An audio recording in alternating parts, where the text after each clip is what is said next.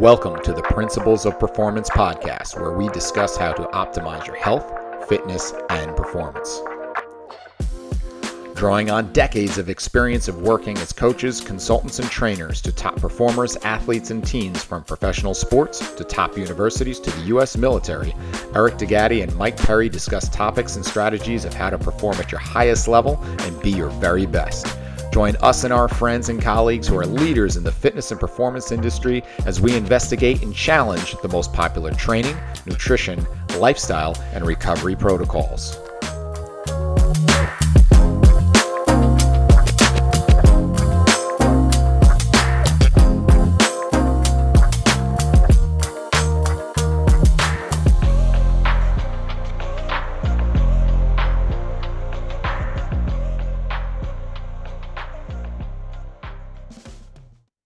Hey everyone, real quick before we get the show started, I want to share with you something that we're really excited about.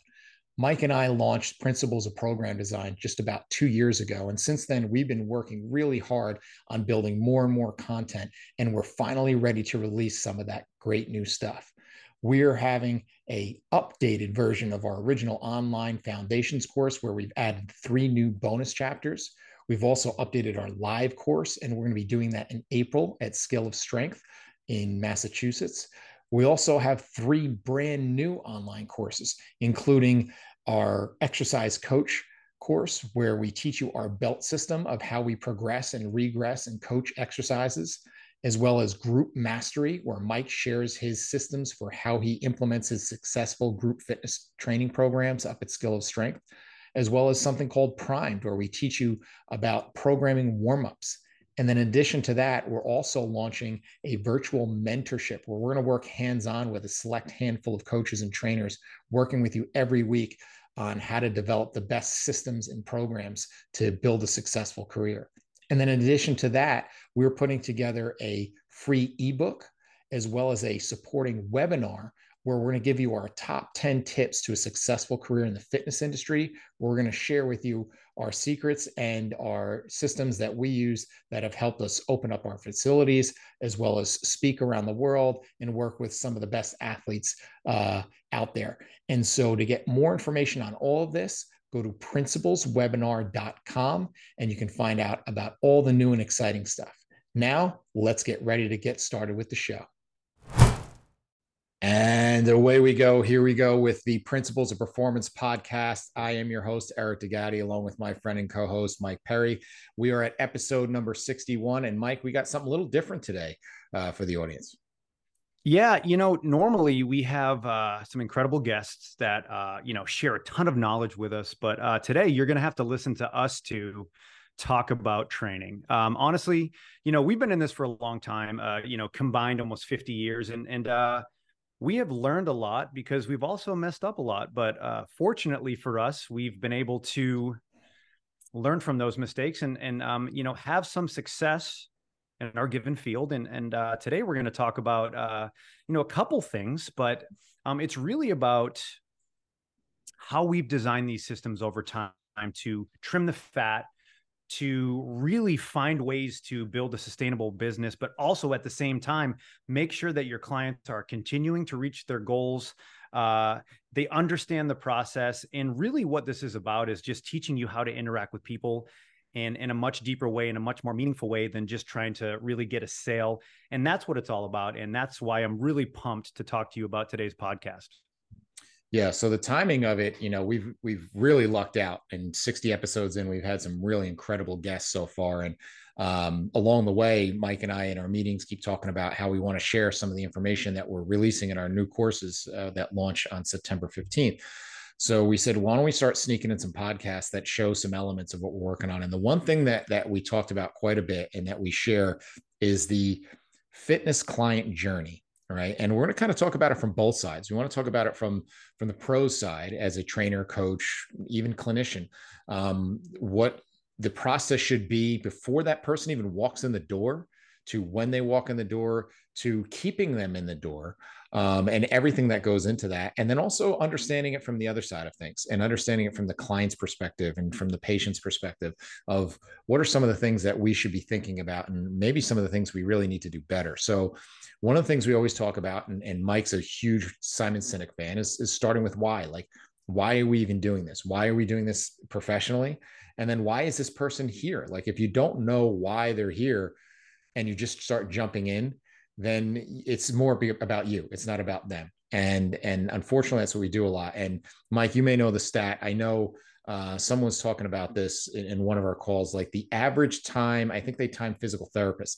The average time that they actually listen to their patients in an initial consult, I think it was like 8 seconds, like something crazy like that, right? And so, like, there's no way the person on the receiving end of that feels like this is about them. This is totally about whatever my thing is. And so in our live course, we do a thing where we kind of poke people a little bit and we say, what's your thing? And what do we mean by that?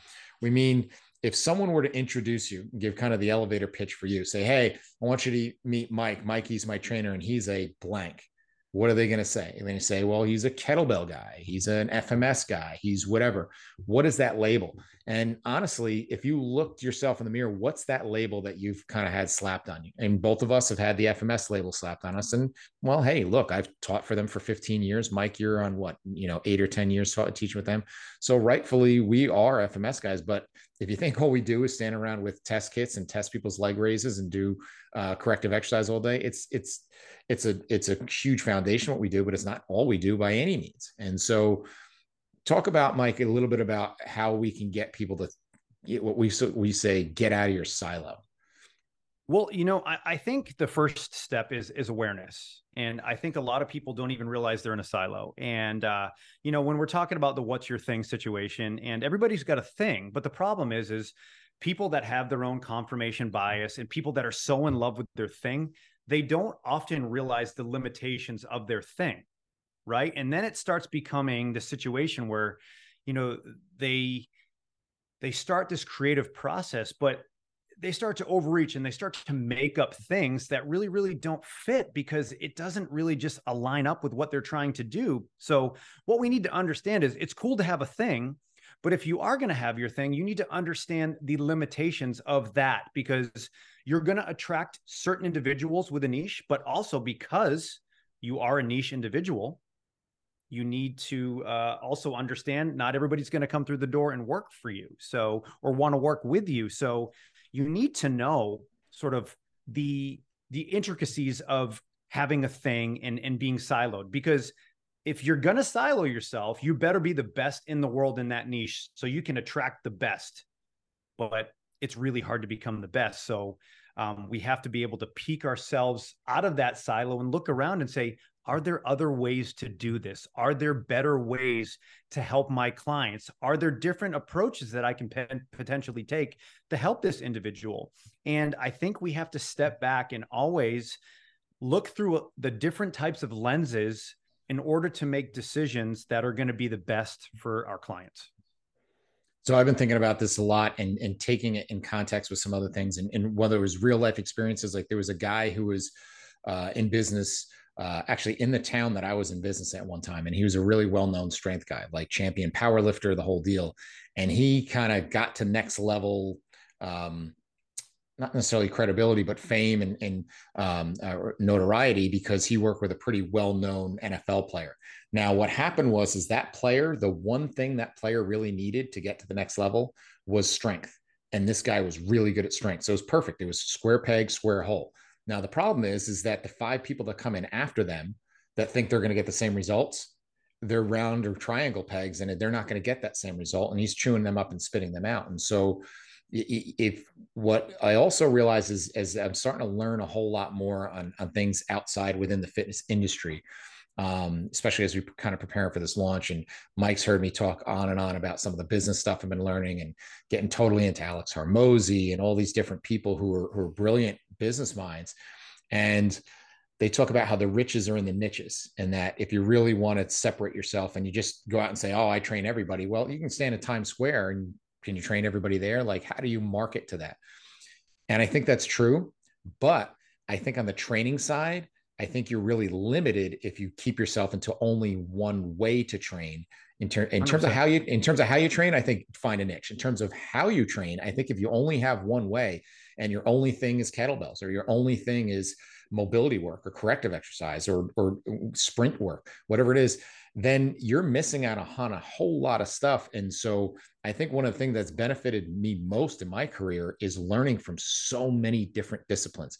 When I was kind of coming up, my brother was going to PT school, and I would take his Shirley Sarman books and his Yanda books and learn all that stuff. I would learn about other things outside of the general fitness circles, and learn things like about Feldenkrais and Rolfing, and learn about Alexander technique and all these things that were non-traditional things. And how do I blend this all into a soup that makes me so unique and so more well prepared than any other coaches or trainers that I'm competing against? Yeah, and I think based off of the niche conversation, it's important to differentiate the difference between a niche and a modality. Like a modality is like, if you're a kettlebell, cool. So the modality or the weapon of choice is the kettlebell, but the niche could be, well, you train fighters or you train baseball players, but the difference is are you, like you said, are you forcing the modality down the throat of someone who does not need it or is not going to benefit from it? But like you said, the outlier, it's like square peg, square hole. It's like perfect, it's going to fit. But the problem is that's like having your first client be a professional athlete and they never couldn't, but you take the credit because they were successful. But look, if you start to work with a genetic freak and they pick the right parents and they're already an outlier, like, just don't screw them up and they're going to do very, very well. But here's the scoop. They never couldn't. So you think that you did this wonderful thing with this individual that was so gifted, but they were just gifted and you hit the lottery. Now, what's going to happen when you try to scale that and open a business because you've had so much success with the NFL guy or the MLS guy or whatever it is? What's going to happen when you want to scale that and you want to do that again and you don't get that outlier? What systems do you have? What's your starting point? How are you going to be able to make that work? Because you have no idea, because it came so easy early on. And that's one of the issues that most people have, is maybe they strike gold here or there, but when the rubber meets the road, if they don't have scalable and repeatable ways to get people through the door, to coach, to teach, to retain, man, it doesn't matter. And I see that time and time again. Actually, I had a cool experience. It's funny you mentioned it. Just literally this morning, that a client I was working with, and talking about like the difference between being good versus really good versus great, and having the systems there. So like this is a guy who came in, super athletic, former athlete, who's had a ton of upper body issues between neck and shoulder and T-spine and rib cage, just constantly uncomfortable, to the point where he's having neck issues, getting tingling in his hands, and came to me because he had tried everything else: chiropractor, physical therapist, neuros, dermatologist, you name it, and gotten no answers. And so the first step was, kind of putting him through the basics of, okay, well, let's just see what your movement looks like. Let's put you the very basic FMS. Let's put you through some general testing. And we found some holes in there. And so we said, okay, let's address those first. At the same time, like, he had been told, you can't work out, you got to stop working out. And he was, really feeling crap. So now that creates this kind of downward cycle that he's in, because he feels like crap. He's like, I'm a mushy mess. So I'm like, I got to figure out a way that you can still work out while we're doing this simultaneously. And that becomes a little bit more artful. You got to have some systems for that. Right. So he gave it to him. So not only has the guy decreased his symptoms 75%, if not more, within a week or two, but he's also put on a significant amount of lean body mass. He's lost body fat. So everything's going great. Okay. So most trainers, you and I could teach to do that, what we did, in probably a day, if not less. Right. And on top of that, just being able to do that separates you from 90% of the industry there. Like, you're already in the top 10%, just doing that. Now, where do you get to the top 2 or 5% is when he comes back and says, look, I'm 75% of the way, but I still have some stuff going on. And now today I test him, and his FMS is great. His motor control screen is great. His grip strength is great. All his orthopedic tests are great. Okay, why are you still having this issue? All right, now I got to dive a little bit deeper. And if I was only an FMS guy, I'd be screwed because I had nothing else to throw at him. I'd have to refer him out to somebody. But started looking at some other stuff, looked at his breathing, looked at his conditioning, looked at some of those other things, realized he kind of has a capacity issue going on. And I had more tools in the toolbox to go to. That's really the difference maker. And really, even that's kind of easy to teach. It's just having the right checklist.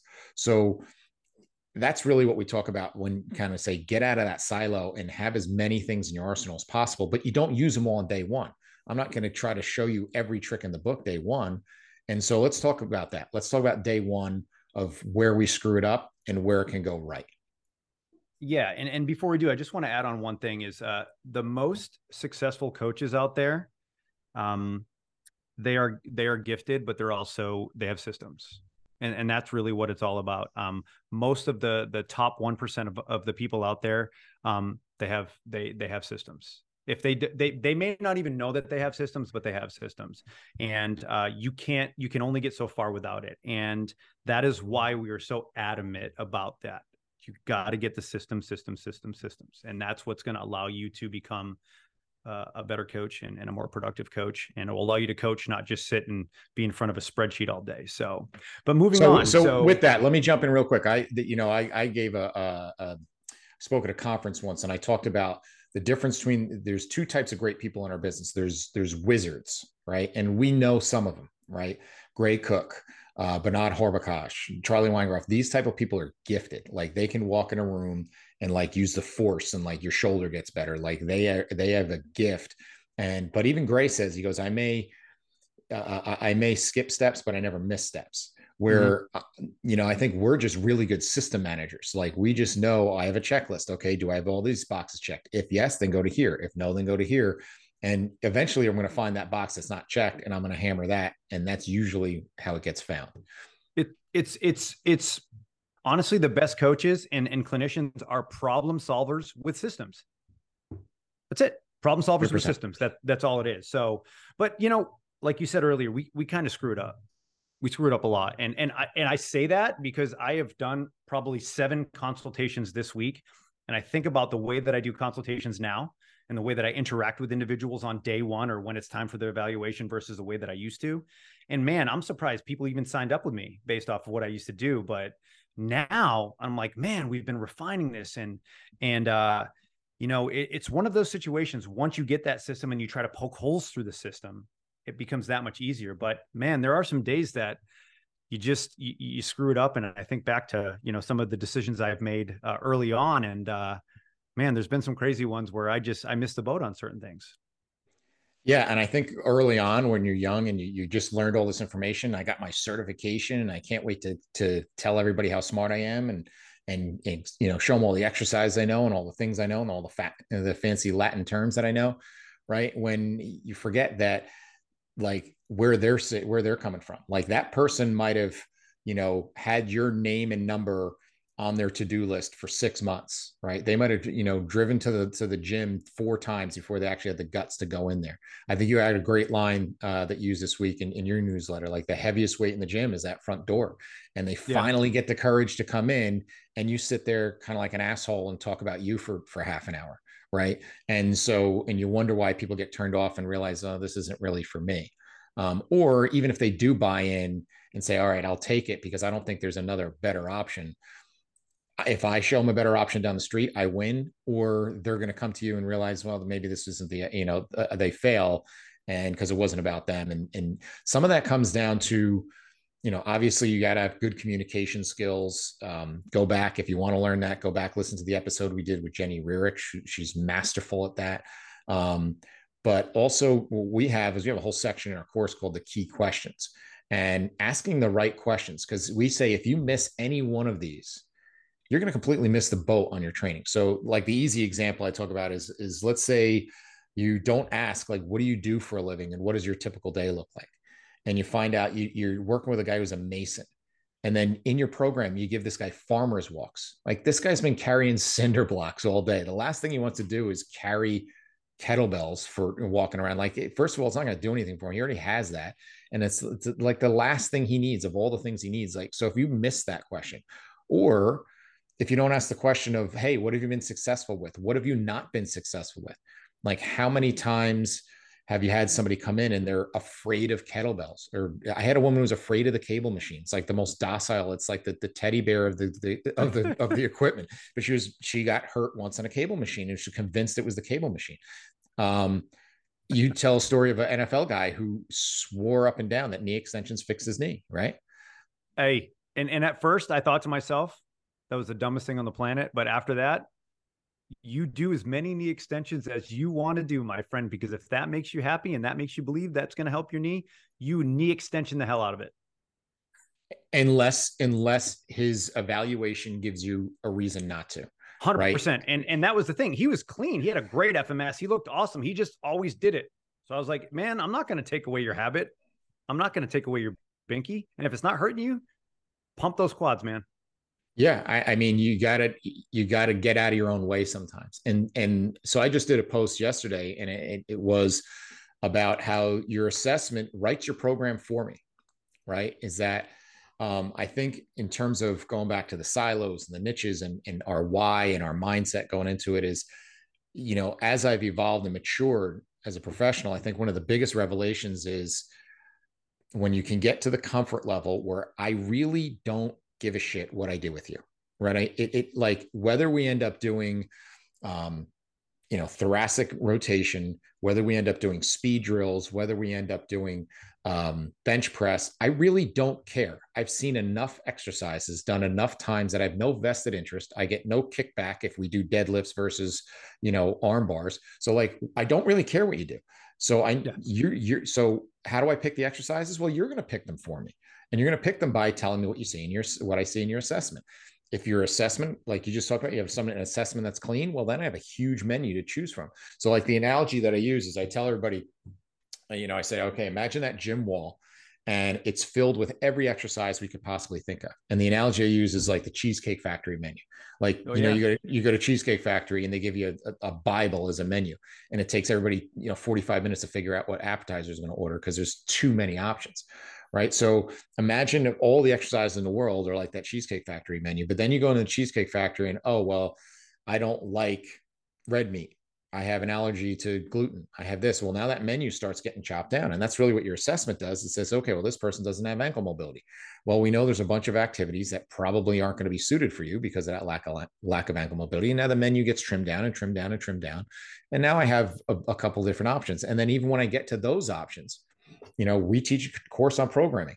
When we do case studies with people, you may have 5 people give 5 different exercises for the same person. They all could be right.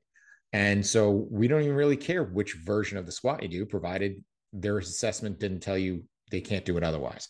So talk a little bit about how like data collection, evaluation testing gets interpreted, and B, how does it actually change the program?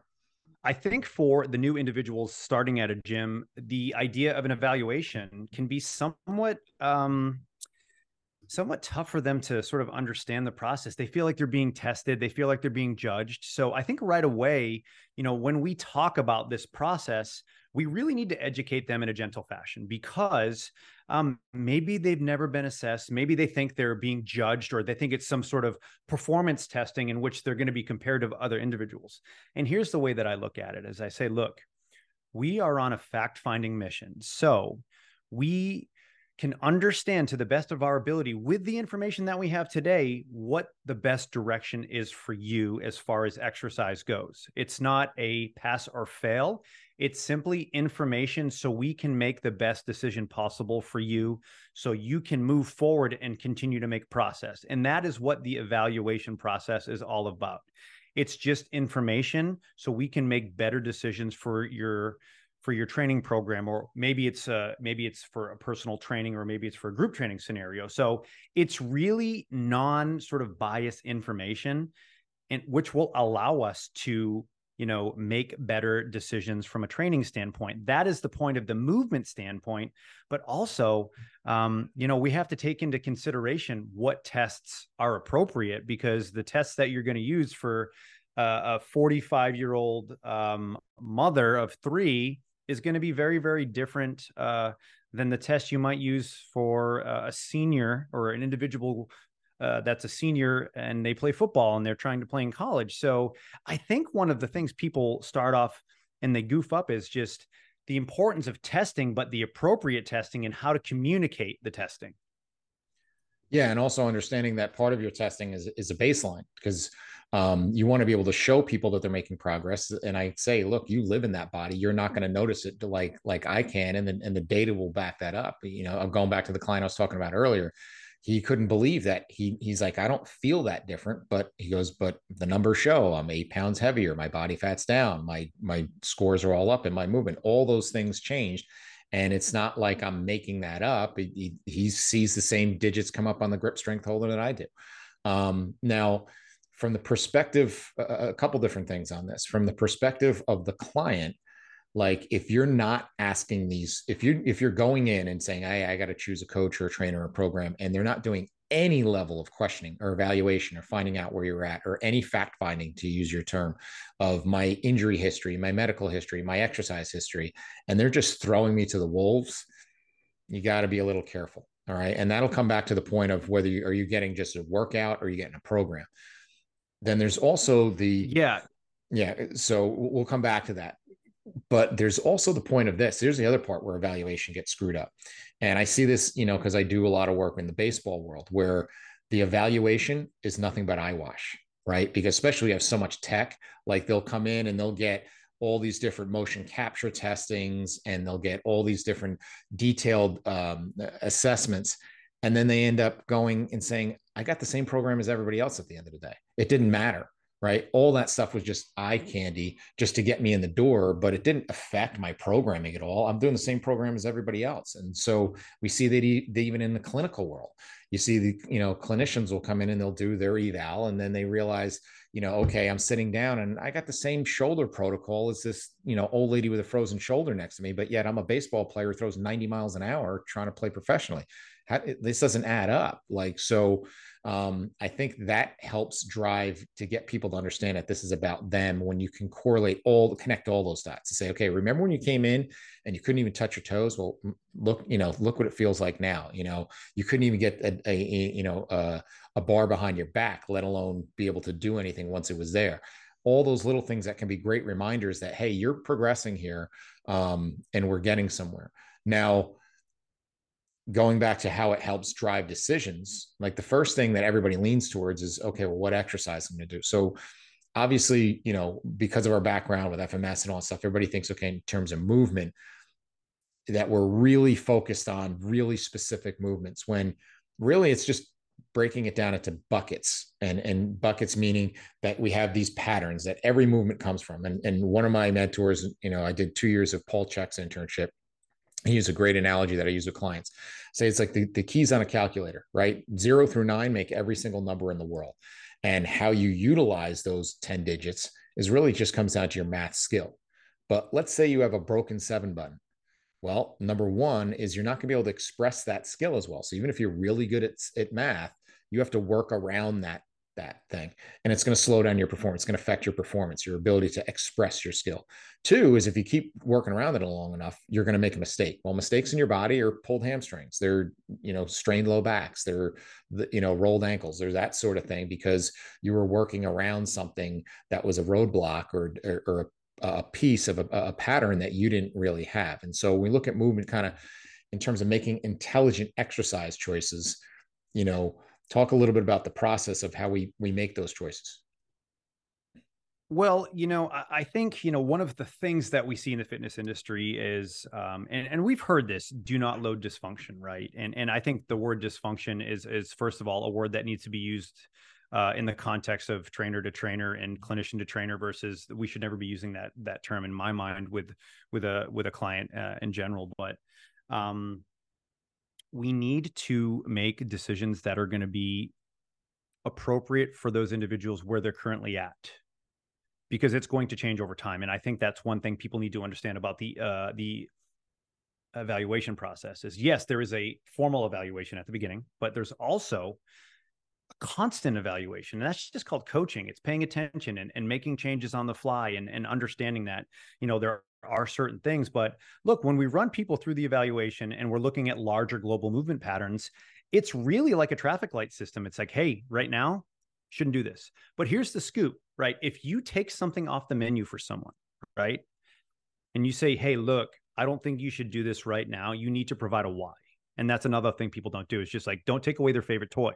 If you're going to take away something, you just provide context or don't even say anything. But my point is that you want to take away the things that are going to potentially not be beneficial, because right away, it just makes your decision-making process that much better, right? If we're talking about a traffic light, those are your red lights, right? Which gives us some other options. So we need to find starting points in all those patterns. And we know what the patterns are. We've got our squat pattern. We've got our hinge pattern, and then we've got single leg variations of all those and split stance sort of variations of all those. So we need to fill sort of the pattern buckets. And when we're looking at lower body, we look at bilateral, split stance, and single leg. But within those buckets, there's variation. So we need to understand, based off of the evaluation, is this pattern appropriate to introduce right now? And if so, where's the right starting point? But at the same time, do we not do this pattern? And what are they prerequisite movements or positions that will set us up to get there? So understand that when you start off and you have a limited menu, that limited menu is not forever. It's just a limited menu for now. And as you start to acquire skill and get a little bit stronger and get a little bit more coordinated, well, guess what? Or even when you move a little bit better, then you're going to have more options on the menu. So you may start off with a smaller menu, but eventually we're going to add more things and you're going to have more options and you're going to have a lot more fun. But man, if you start off at a point where you're really not capable of doing anything, it's going to be tough, because the menu is going to be limited, and it's not always going to be the sexiest, most entertaining thing, because we need to make progress. We're not here to just provide you with, Instagram videos and, ab shots and etc. So there's a lot that goes into it, for sure. Yeah. You can't just take away without giving a reason. You also can't take away without the intention of the goal of giving some form of that back to them.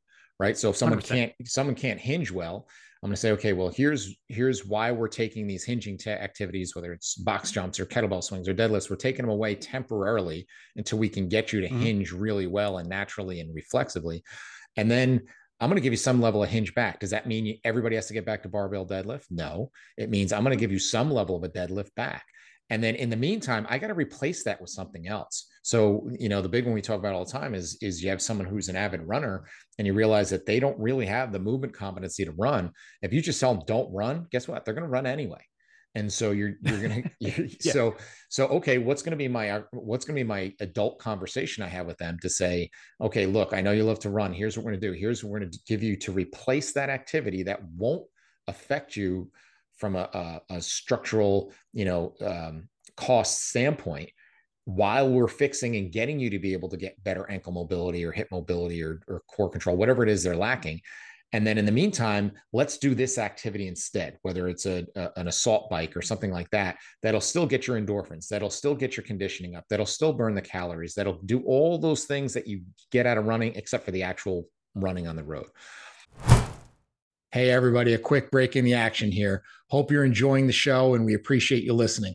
We're working hard to bring you the highest quality content and best guests every single week. So if you could do us a big favor and go and like and subscribe to the show on whatever platform you get your podcasts on, it would be greatly appreciated. Be sure to listen at the end of the show also to find out where you can find out more information about our courses, as well as a special discount code for all our listeners. Thanks again, and let's get back to the show.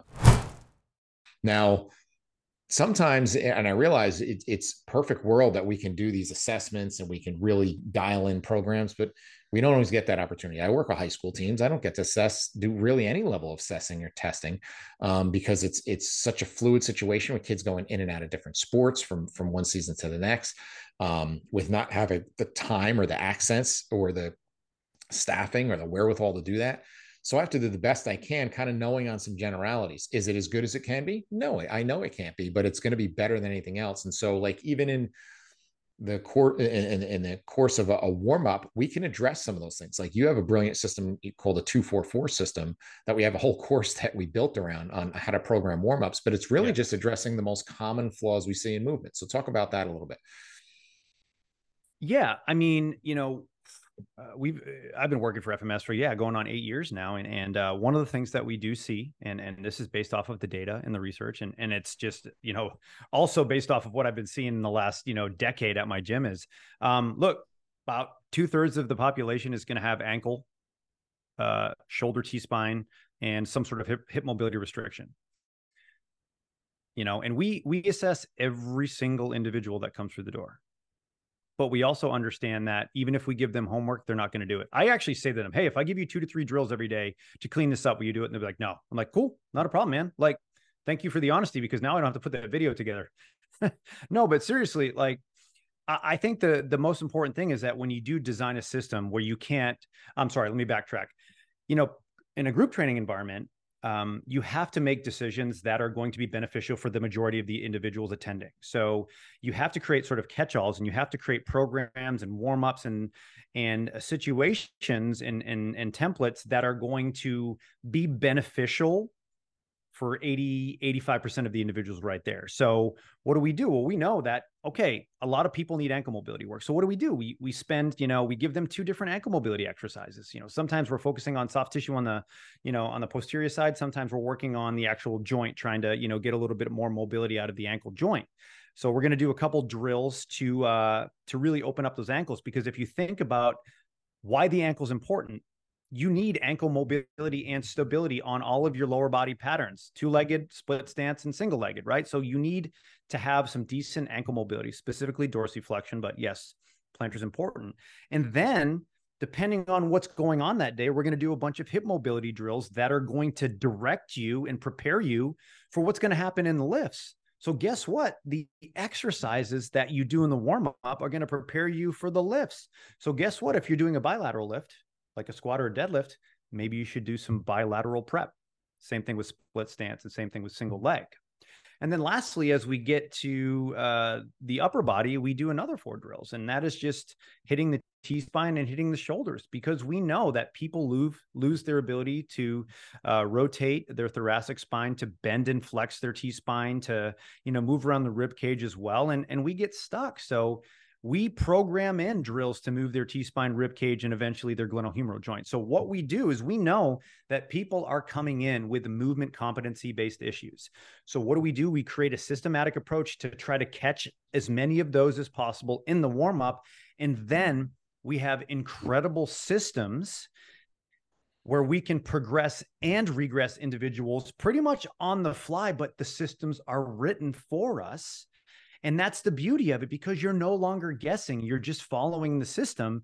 And that is something that we've been working on. And we actually have almost like a similar belt system that we see in the world of martial arts. And, the belt systems are systems for a reason, and everything we do has a system, but we've vetted the creative process. So anytime you're making something up, or anytime you're getting creative, I want you to have some principle-based creativity, right? Have a reason why you're doing things. But in our warm course, man, we teach you everything. We teach you the different drills, the whys, the coaching, the cueing. And I tell you what, if you follow that template, man, it's going to make your life that much easier, because it's really, really just plug and play. And look, we've been using this for a decade, and it works because our clients move well. They're strong. We have minimal injuries, and man, it makes a huge difference when you do it right, and you have systems that work, and they're repetitive. And not only can you run them, but everybody else in the facility knows how to apply those systems. Therefore, you just have a more consistent product, and that's never a bad thing, especially in the service-related industry.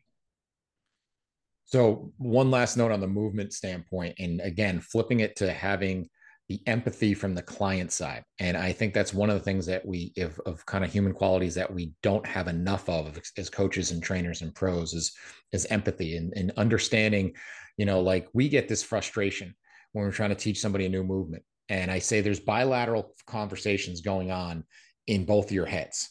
I said, as the coach or trainer, we've all stood there and trying to teach somebody a new movement. And in our head, we're saying, what is wrong with this person? Why can't this idiot do this exercise? And then you know what your client is saying the whole time? They're saying, what's wrong with this idiot? Why can't he or she understand I can't do this exercise? And right. And so you're both getting frustrated and think the other person's an idiot, when meanwhile, it's just a matter of having that understanding and empathy. So, like, the simplest way I describe it, and we'll do this hands on when I teach, is I'll tell people, okay, go fold your arms, right? And people fold their arms. And I say, okay, now take your hands and switch them, go the opposite way. And it feels like really bizarre. It's totally weird.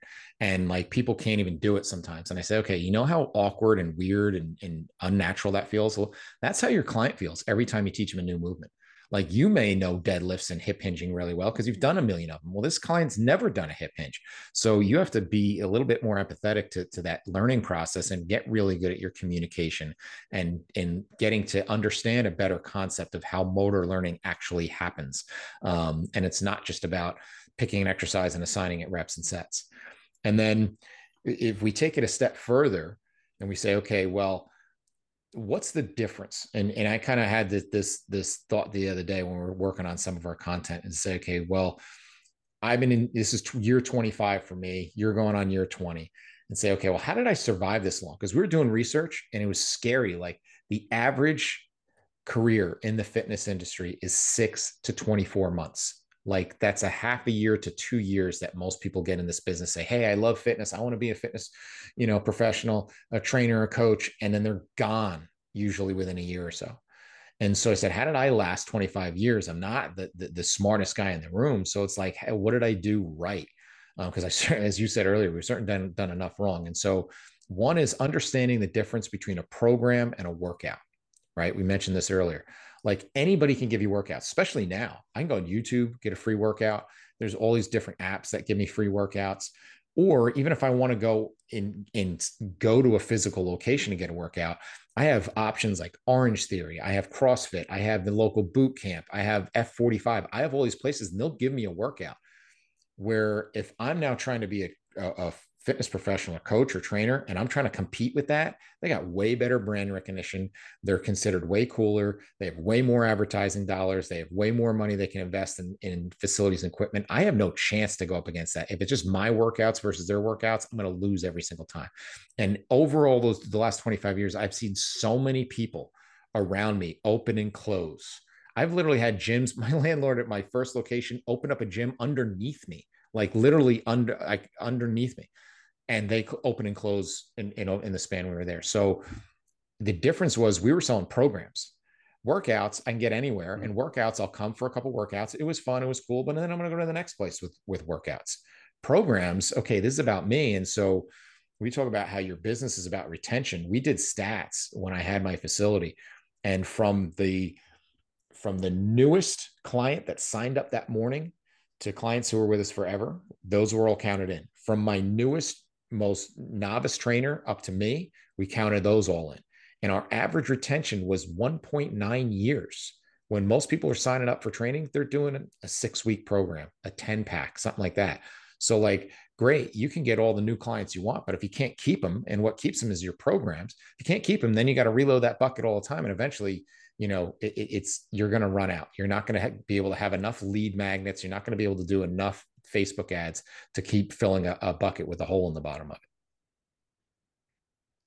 Yeah. So it's funny to see how, not even funny is not a good word, but if you look at sort of the industry in general, right, we've seen people come and go, like you've said, come and go. And then when COVID hit, especially, we saw a lot of people. I think a lot of people didn't truly understand the fragility of their business when COVID hit. They didn't understand how much it could potentially impact them. And look, COVID is what it is. It was awful. It sucked. It was an awful, awful thing. But I will tell you this, the businesses that had good coaches, really, really solid systems, that cared a lot about their clients, those are the ones that withstood a global pandemic. And, a lot of them are thriving on the other side now. And I can honestly say, because I know the gyms, we're one of them. I can honestly say if we didn't have the systems and we didn't have the knowledge and we didn't run the business the way that we did, and we didn't develop that rapport with our clients, we wouldn't have made it. So, obviously we talk about this and we're trying to teach you the basics of this journey, but I'm going to be honest, like, this is the stuff that will save a business. This is the stuff that will keep your business going through the really, really hard stuff. And look, running a business and having a gym is hard to begin with. Imagine doing that through a pandemic. And look, the systems that we're going to teach you are the systems that we've been implementing, both of us. And that allowed us to stay busy and to work with individuals in a creative fashion through a global pandemic. So look, this is the stuff, this works. And imagine if you take these systems and you apply them in a way that you don't have to deal with a global pandemic, right? We're at the other end at this point. Now this is an opportune time to really make an impact on your community. If you can get your systems down and you can train the heck out of people, you are going to impact a lot of people and you'll never be busy. But if you're doing it on sheer talent alone, it's not going to work. And that's why you need to have better systems and you need to have something that is repeatable and sustainable. So we talked about, kind of the three paths, if not, combination of two or all three that most trainers set out that they want to be able to do as part of their career. One is everybody wants to have either the high profile and or high ticket clients, right? I want to train big money people. I want to train big names that I can post on Instagram, hang pictures on the wall, and or they want to become a leader in the industry. They want to be out and teach workshops. They want to be in the front of the room at the conference. They want to be able to sell their own training courses. Or to your point, they want to open up their own facility. And fortunately for us, we've been able to do all three at a pretty high level at some point in our career. And both of us being facility owners, one of the challenges there is, right, how does that come about? I become really popular as a trainer. And I think I can't handle all this. If I could just scale, I'll open a facility and I'll get trainers to work underneath me, and then everybody will come and train with them. Well, they're not you, right? And so everybody walks in the door, they want to train with Mike, they want to train with Eric. And so how do I get them to replicate and kind of clone me? And that comes down to systems. And then in terms of scalability, there's only so much of us to go around. If you think when we talk about programs that every single time that new person walks in, we're taking out a blank sheet of white paper and starting from scratch, there's no way that's scalable or feasible, right? And so we know that there's certain kind of lanes that people fit within, right? So that we have kind of general templates that we work off of, and then just knowing how to bump those templates one way or the other is really the art of it. To say, okay, well, if I had this base template, and we have a whole algorithm that we created in our one course, and basically the base template that everything works off of is based on the premise that if, and Mike, if when you're in this industry long enough, you go to any social event, people say, hey, can you give me a workout? Right? So if you said to me, I have no limitations whatsoever, I have no specific goal other than just get more fit, could you write me a general program? Then yeah, we could probably sit down and write something, and Mike's program wouldn't look the same as mine, but we can come up with something. But then you start talking more to the person, they're like, well, and then you got to consider I have a bad knee, and you also consider I don't have a lot of time, and also consider I don't have a lot of access to equipment, or the gym I work at doesn't have a lot of space, or all these things start to come up. And now, okay, well, now I got to completely rearrange this thing. And so now you have to have a system to know, how do I know what to pull out? How do I know what to put in? And so that's really how you mix and match. It doesn't start from scratch, a blank sheet of paper every time, or you're going to go mad. You're never going to have enough hours in the day. Yeah. Think of it as the difference between a scratch kitchen and Chipotle, right? If you go to a scratch kitchen, they are literally starting from scratch, like with basic ingredients. And yeah, you can make money because if you're in a scratch kitchen and you're a good chef, you're going to charge a lot of money for that meal. But you're not going to be able to churn out a lot of those meals because it's too time intensive. But you go to Chipotle, you're getting a customized burrito bowl, but you're just adding your own ingredients. But the basic ingredients are there, right? You've got your rice, and you've got your proteins, and you've got your veggies, and this and that. And, it's the same thing with training. Could you be a scratch kitchen and write a brand new soup to nuts 4 to 5 week program for someone? Absolutely. But over time, it's a waste of time because you're going to end up, once you write 10 or 12 of those built from scratch programs, you know what they are? They're going to look the same anyways. So why don't you find a better way to create templates that 75% of those templates are what you need. And then you change the veggies, and maybe you change the starch, or maybe you just change the spices. But at the end of the day, you've got a systematic approach. So you're not recreating a meal. All you're doing is you're changing the toppings and the different, the different sort of changes to that meal. And that is why Chipotle is going to make a lot more money than the dude that has the scratch kitchen up the street, because he's just a really good cook without systems. And sure, if you want a fancy meal and you want to pay more money, cool. But that guy is going to be cooking scratch meals until he dies, because he's never going to have systems to teach other people how to make meals that are almost as good, but way more efficient. Yeah, he's essentially like in our business, he's just trading dollars for hours. Now you can 100%. do that at a high level, and it works. Work. And if you're good with that, but at some point, if you wanted to scale or have something that's beyond that, and so with that, you have to have going back to those checklists. And so now Chipotle wouldn't work, right, if they had different ingredients every day. If you had Mr. Chipotle went out to the market every day and picked out whatever the fresh vegetables of the day were, it'd be chaos, right? And so you'd be like, I'm allergic to that.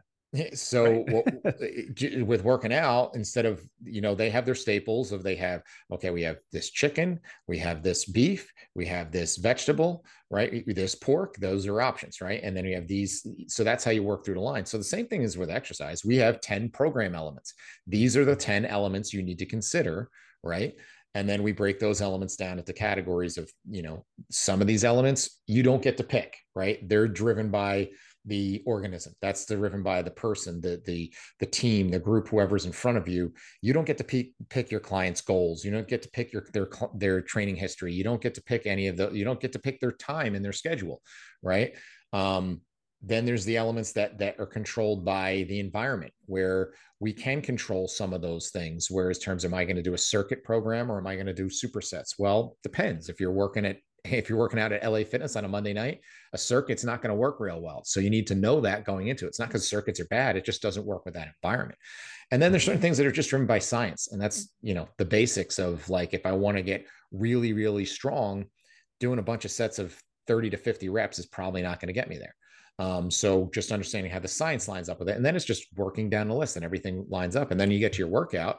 Well, we have what we call the 5 Fs. And the 5 Fs are just your basic checklist to say, okay, we have our foundational movements that we know, the squat, lunge, push, pull, those things. We know that we have to have some level of function in there, that not necessarily function in the sense that we're balancing on Bosu balls and waving body blades, but function like, I'm not going to make you worse off. I'm not going to make you debilitated. I'm going to reinforce your ability to do what you need to do throughout the day.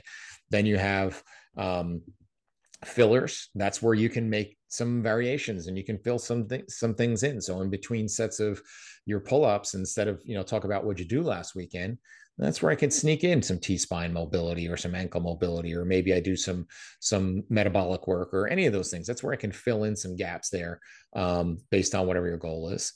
Then I have, your fitness or finishers or things like that. Do I need to have a cardiovascular component, a metabolic component? Do I need to have any of those things in there? So you just kind of work through this list and say, okay, well, once I have this, now I know how to mix and match the meats and the veggies and the toppings.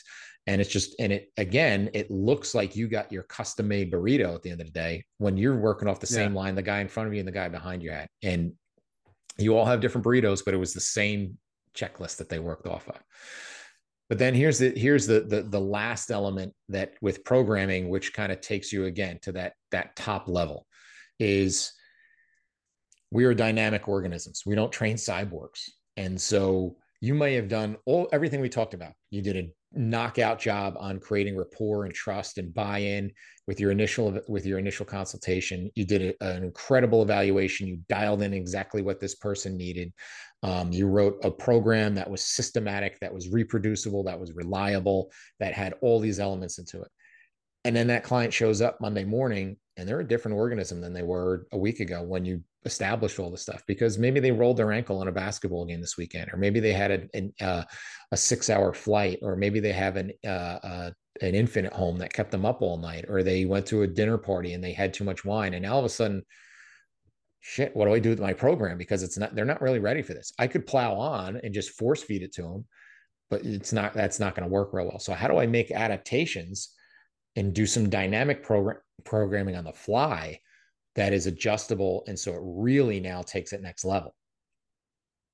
Yeah, and to be honest, right? Like, what is your rapport with that client? Are you comfortable? Hey, how was last night? How was your weekend? Like, you want to be able to have that sort of comfortable conversation, because not only when you ask, hey, how was your weekend? Yes, it's a question. It's a very, very broad question. They could say good, but if you have a good relationship with that individual and you know how to communicate, you can dig a little bit deeper. Like, hey, not just how was your weekend, because a lot can happen in 48 hours. Hey, how was that party you were telling me about? Ah, man, I went out and had too many to drink on Saturday night, and I rested all day Sunday, and I'm still feeling like crap. That is necessary information that will drive your decision making process within the training session.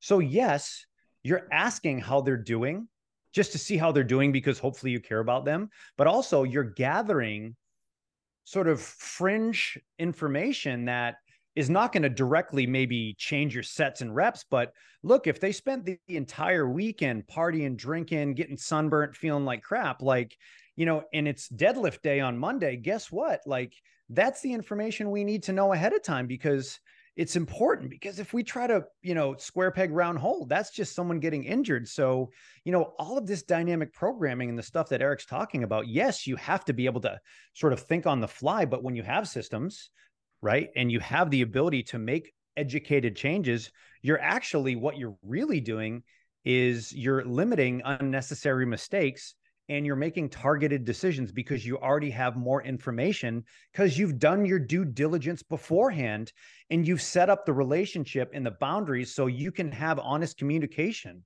with your client. And that's the beauty of it. And that is where dynamic programming comes in. That is when building rapport and trust. And look, they need to trust you and they need to like you, because at the end of the day, if they don't do those two things, they're not paying to hang out with you. So one quick note, I always think of this story. A friend of mine who I started off with, we both started in the same big box gym, 25 years ago together. And he used to make a joke about like how trainers, their only thing that they have to talk about with their clients, their only like icebreaker was, hey, what'd you do this weekend? And he goes, Monday and Tuesday, you say, hey, what'd you do this weekend? Thursday and Friday, you say, hey, what do you got going on this weekend? He goes, what do you talk about on Wednesday? He goes, you got to take Wednesdays off. So I like it. So, look, we can get deep in the weeds with the whole readiness and recovery thing. And I do, and I've delved into that world. Like, we could talk about HRV and breath hold tests and grip strength and CNS testing and all those different things that can really impact and make some decision changes in terms of your programming.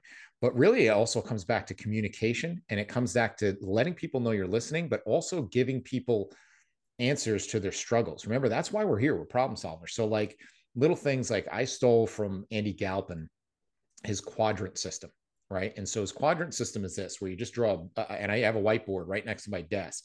And so I'll take a client, a perfect example. I had a client a week or so ago. He was like, I'm trying to stick with the workouts. He goes, but I'm just not bouncing back. I'm always sore. I'm just beat up. I'm beat up. And so I drew out the boxes, right? It's 4 squares within a big square. And I said, okay, this top left square, that is your career. That's your work, your business.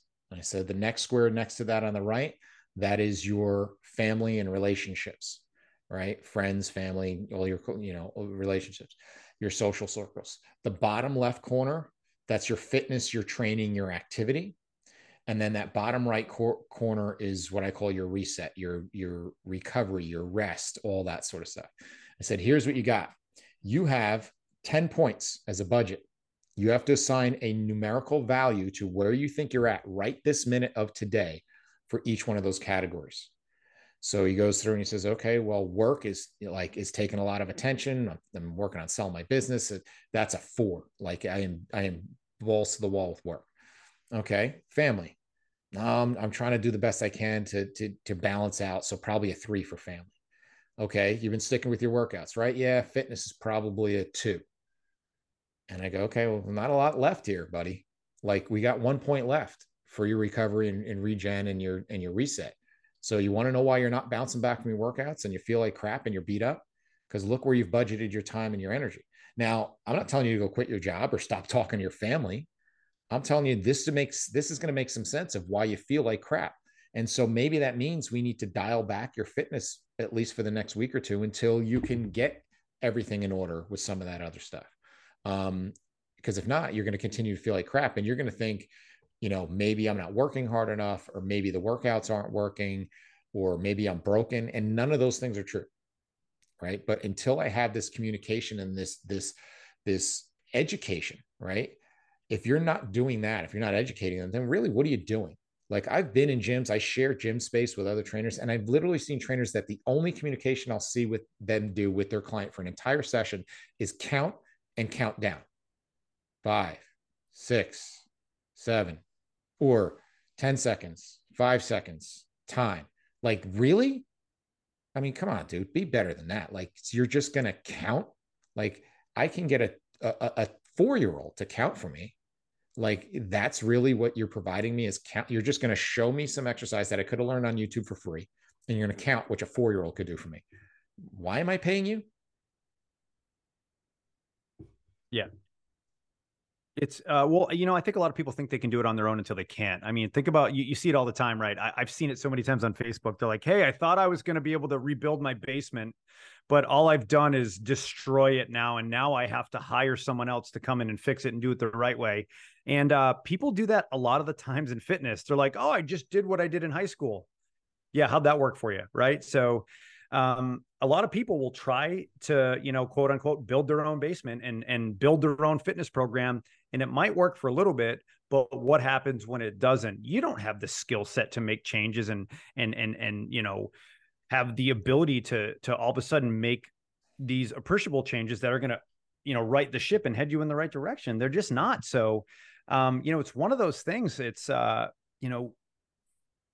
think like any profession, when you hire a true professional that's really, really good, it's clear as day the service and the quality of what you're getting. And look, you can tell really, really quickly the quality of service by what you're getting. And look, that happens on day one, right? The rapport and the initial consultation, because that is a fact-finding mission for those potential clients, but it's also an opportunity for you to educate people on why you're different and how you can be a problem solver for them and help guide them through their fitness and wellness journey. And that's really what it's about. And that's why all of these things matter, because if you skip one of these things, you're missing a vital part of the system, and systems only work when each portion is operating the way it should. And that is why we've spent literally years putting this stuff together and trying to poke holes in it, because we understand it's so darn important. When we've been there, we've made the mistakes. Here's the irony is that, and I'm going to take it from both the professional and from the client side. The irony as a professional is my goal. If you came to me, Mike, as a client today, my goal is to help lead you from where you are now to where you want to be. And ultimately, my goal from a service providing standpoint is I want to make myself obsolete. I don't want you to rely on me. And so because of that, I'm going to try to teach you as much as possible. And it's kind of goes back to the old proverb of I can feed you a fish or I can teach you how to fish. Feeding you fish gives you food for a day. Teaching you how to fish gives you food for life. And so if I can do that, and so I'm trying to get people to kind of go through this process where they didn't know they needed me. Now they figure out that they need me. And then I'm going to get them to the point where they realize they don't need me anymore. Right. And that's kind of that client journey that I want to have. And here's the irony is the more I try to make myself obsolete, the more they keep coming back. Right. I have clients, we talk about this. Like I have clients literally been with me 20 years, like 15 years, 10 years. And like, yeah. I could show up tomorrow and give them the middle finger and they'd be like, what's your problem today? And they just keep, yeah. and they just keep coming back. You know what I mean? And it's not because of exercises, right? They've gotten all the exercises. They've sometimes done the same program for years and, with some variations. And so it's about that. If I was able to accomplish this in 6 weeks, imagine what this guy could do for me in 6 months. Right. Or just when I thought I learned everything, he taught me something I never thought of before, and it was life changing, right? And it's because I continue to evolve and continue to learn things and add more things into it. I didn't stop, once I got my certification. I am constantly bringing in, and I'm trying to harness things from outside of fitness. We talk about this with all of our guests. You've had some great, like Luca Hocevar and Brandon Marcello, talk about how they try to draw things from other sources and say, how does this apply to what I do in training? Gray Cook is a good example of it. Me and Gray have our own little Oprah book club where we text back and forth once a month. Like, what are you listening to? What are you reading? And taking things from, whether it's Dan Heath or whether it's Malcolm Gladwell or whoever it is, who they're not writing about fitness or talking about fitness, but we're like, this makes sense for fitness. Like, I was just listening, as I told you, I'm kind of going through a bunch of Alex Hormozi stuff, and he's talking about advertising. And he's like, there's three things you got to do with advertising. And he's like, if you need to improve your advertising, you either have to do more, or you have to do better, or you have to do different. Right. And so I just made a note to, like, I need to make a post of this, because it's the same thing for fitness, except people get the order backwards. Where for advertising, he says you want to go more first. And that's where most people go. They say, I'm not getting results, so I just need to work harder. Well, it's probably not. You probably need to do different first. You need to probably, what you're working hard enough. You're just doing the right thing. And then the next step is, okay, well, do I need, now I've gotten better down, or most people chase different. Okay, well, F45 didn't work, so I'm going to do Pilates, and Pilates didn't work, so I'm going to do this. And they keep chasing whatever the next new trend is. Whereas you don't need as much difference as you really think.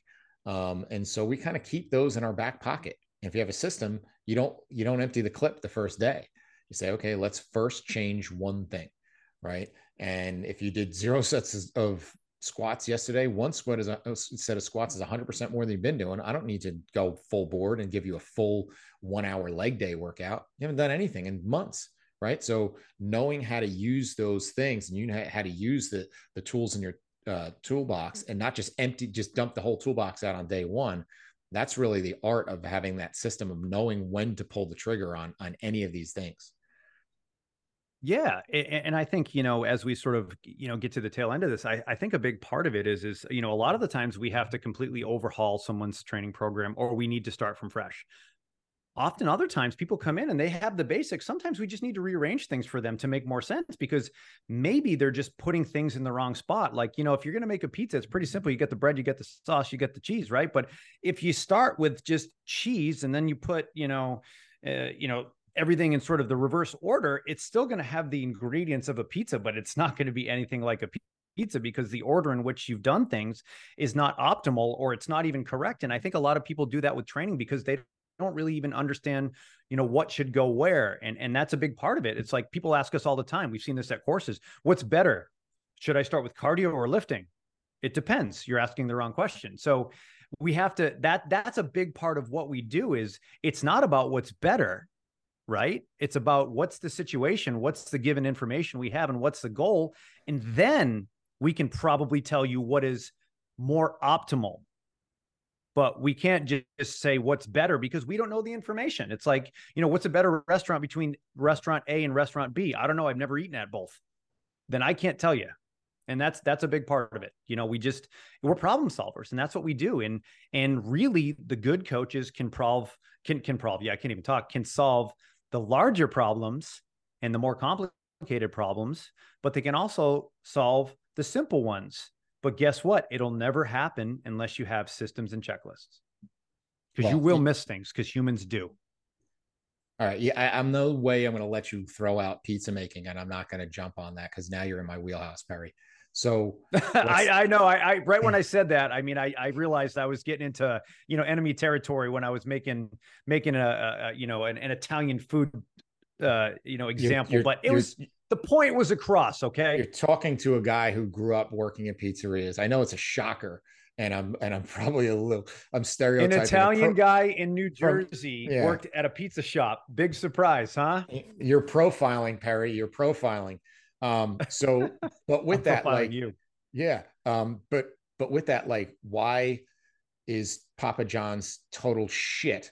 And you can go to any, a number of great pizza places anywhere in the Northeast, right? So it's not even just, it's the same stuff, right? It's sauce, it's cheese, it's dough, but like the difference between a great versus a shitty pizza is the quality of the ingredients, the skill of the guy making it. Okay, the equipment you're using to make it, the oven will make a huge difference in that. Like all of these elements in the system of how you do it, like I could spot a rookie pizza guy, from a mile away from how they even put together a pie. So it's like all of these elements matter, and you can scale shit really easily, but it comes and goes. How many fads have we seen, like curves that came and went? It was a great idea, fitness targeted for women who don't feel comfortable walking into a normal gym. Great idea, really shitty execution, right? Yeah. Whereas sometimes you see great execution, you see a trainer who's super talented, but just has really terrible systems and how they apply it. Right. So how do you blend both? And that's really where we kind of keep poking holes to say, okay, well, what did we do right to be here 25 years later, to have facilities that were, I was open 12 years, you're going on over 10, to be able to work with the people that we've worked with and do all that. It's really just, it's being able to be honest with ourselves and saying, okay, what did I screw up here? What could I have done better? And if you don't go back and look at your clients' workouts 6 months from now, a year from now, 5 years from now, you don't cringe a little bit, that's maybe your problem as well. Yeah, no, absolutely. And, or maybe you're looking at it and going, wow, there's a lot of similarities. Well, that might be a good thing. Right. And then that's maybe when you start to maybe potentially think about, well, how can I get better at scaling this? And how can I, find ways to make this a little bit more sustainable for other individuals? And that is where you start cooking with gas. Right. But, it does. It's one of those things. I wish we could tell you there's a magic bullet and there's a way to hack your way through this, but we're in the service related industry, and look, like any industry, world of physical therapists for pizza shops, right? There's good pizza shops, there's bad ones. And there's the same thing with everyone that you do, every sort of profession and every service out there. So there's going to be personal trainers around every corner. Right. And I think the best thing to do is, go out there and be the best coach that you can, get the best systems, learn from the best individuals, and just create a superior product. And eventually everyone around you is just going to fizzle because they're not going to be able to keep up. Yeah, well, I think a good way to wrap it up is this. I just thought of a story when you're talking about that is there's a pro athlete that I work with. He used to sometimes bring his younger cousin to workouts. And his younger cousin was going to school for exercise science. And so that's why he brought him along, because he wanted to learn from me and so forth. And he was doing his internship at a PT clinic. And so the athlete I was working with had something going on where he just could probably have benefited from some soft tissue work and some manual therapy. So I said, well, hey, could you go to, your cousin's place for the PT? And I said to your cousin, I said, the PT's there any good? He goes, well, if you go, you got to go on Friday, because the guy that was there on Friday is really good, but don't ever go on Tuesday. The guy on Tuesday sucks. So basically my goal since that point in my career is I don't want to be the Tuesday guy. I want to be the Friday guy. Right. And so if any way to kind of wrap that up is like, there's a lot of Tuesday guys out there. Don't be the Tuesday guy, be the Friday guy. Love it.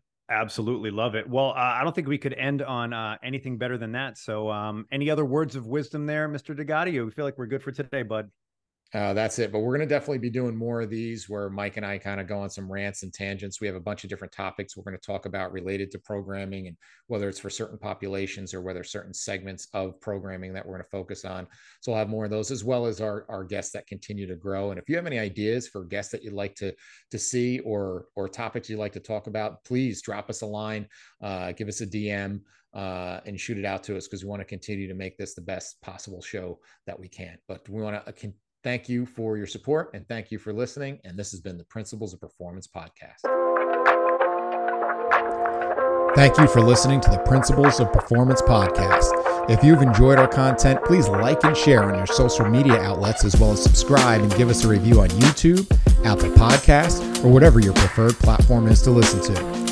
For more information on the Principles of Program Design courses and workshops, visit us at www.principlesofprogramdesign.com and follow us on all of the social media channels where we post new content every day. To save 10% on any PPD courses, enter the discount code PRINCIPLESPODCAST10 at checkout. If you have any questions we can answer or suggestions for the show, you can email us at info@principlesofprogramdesign.com or message us on social media. Thank you again for your support.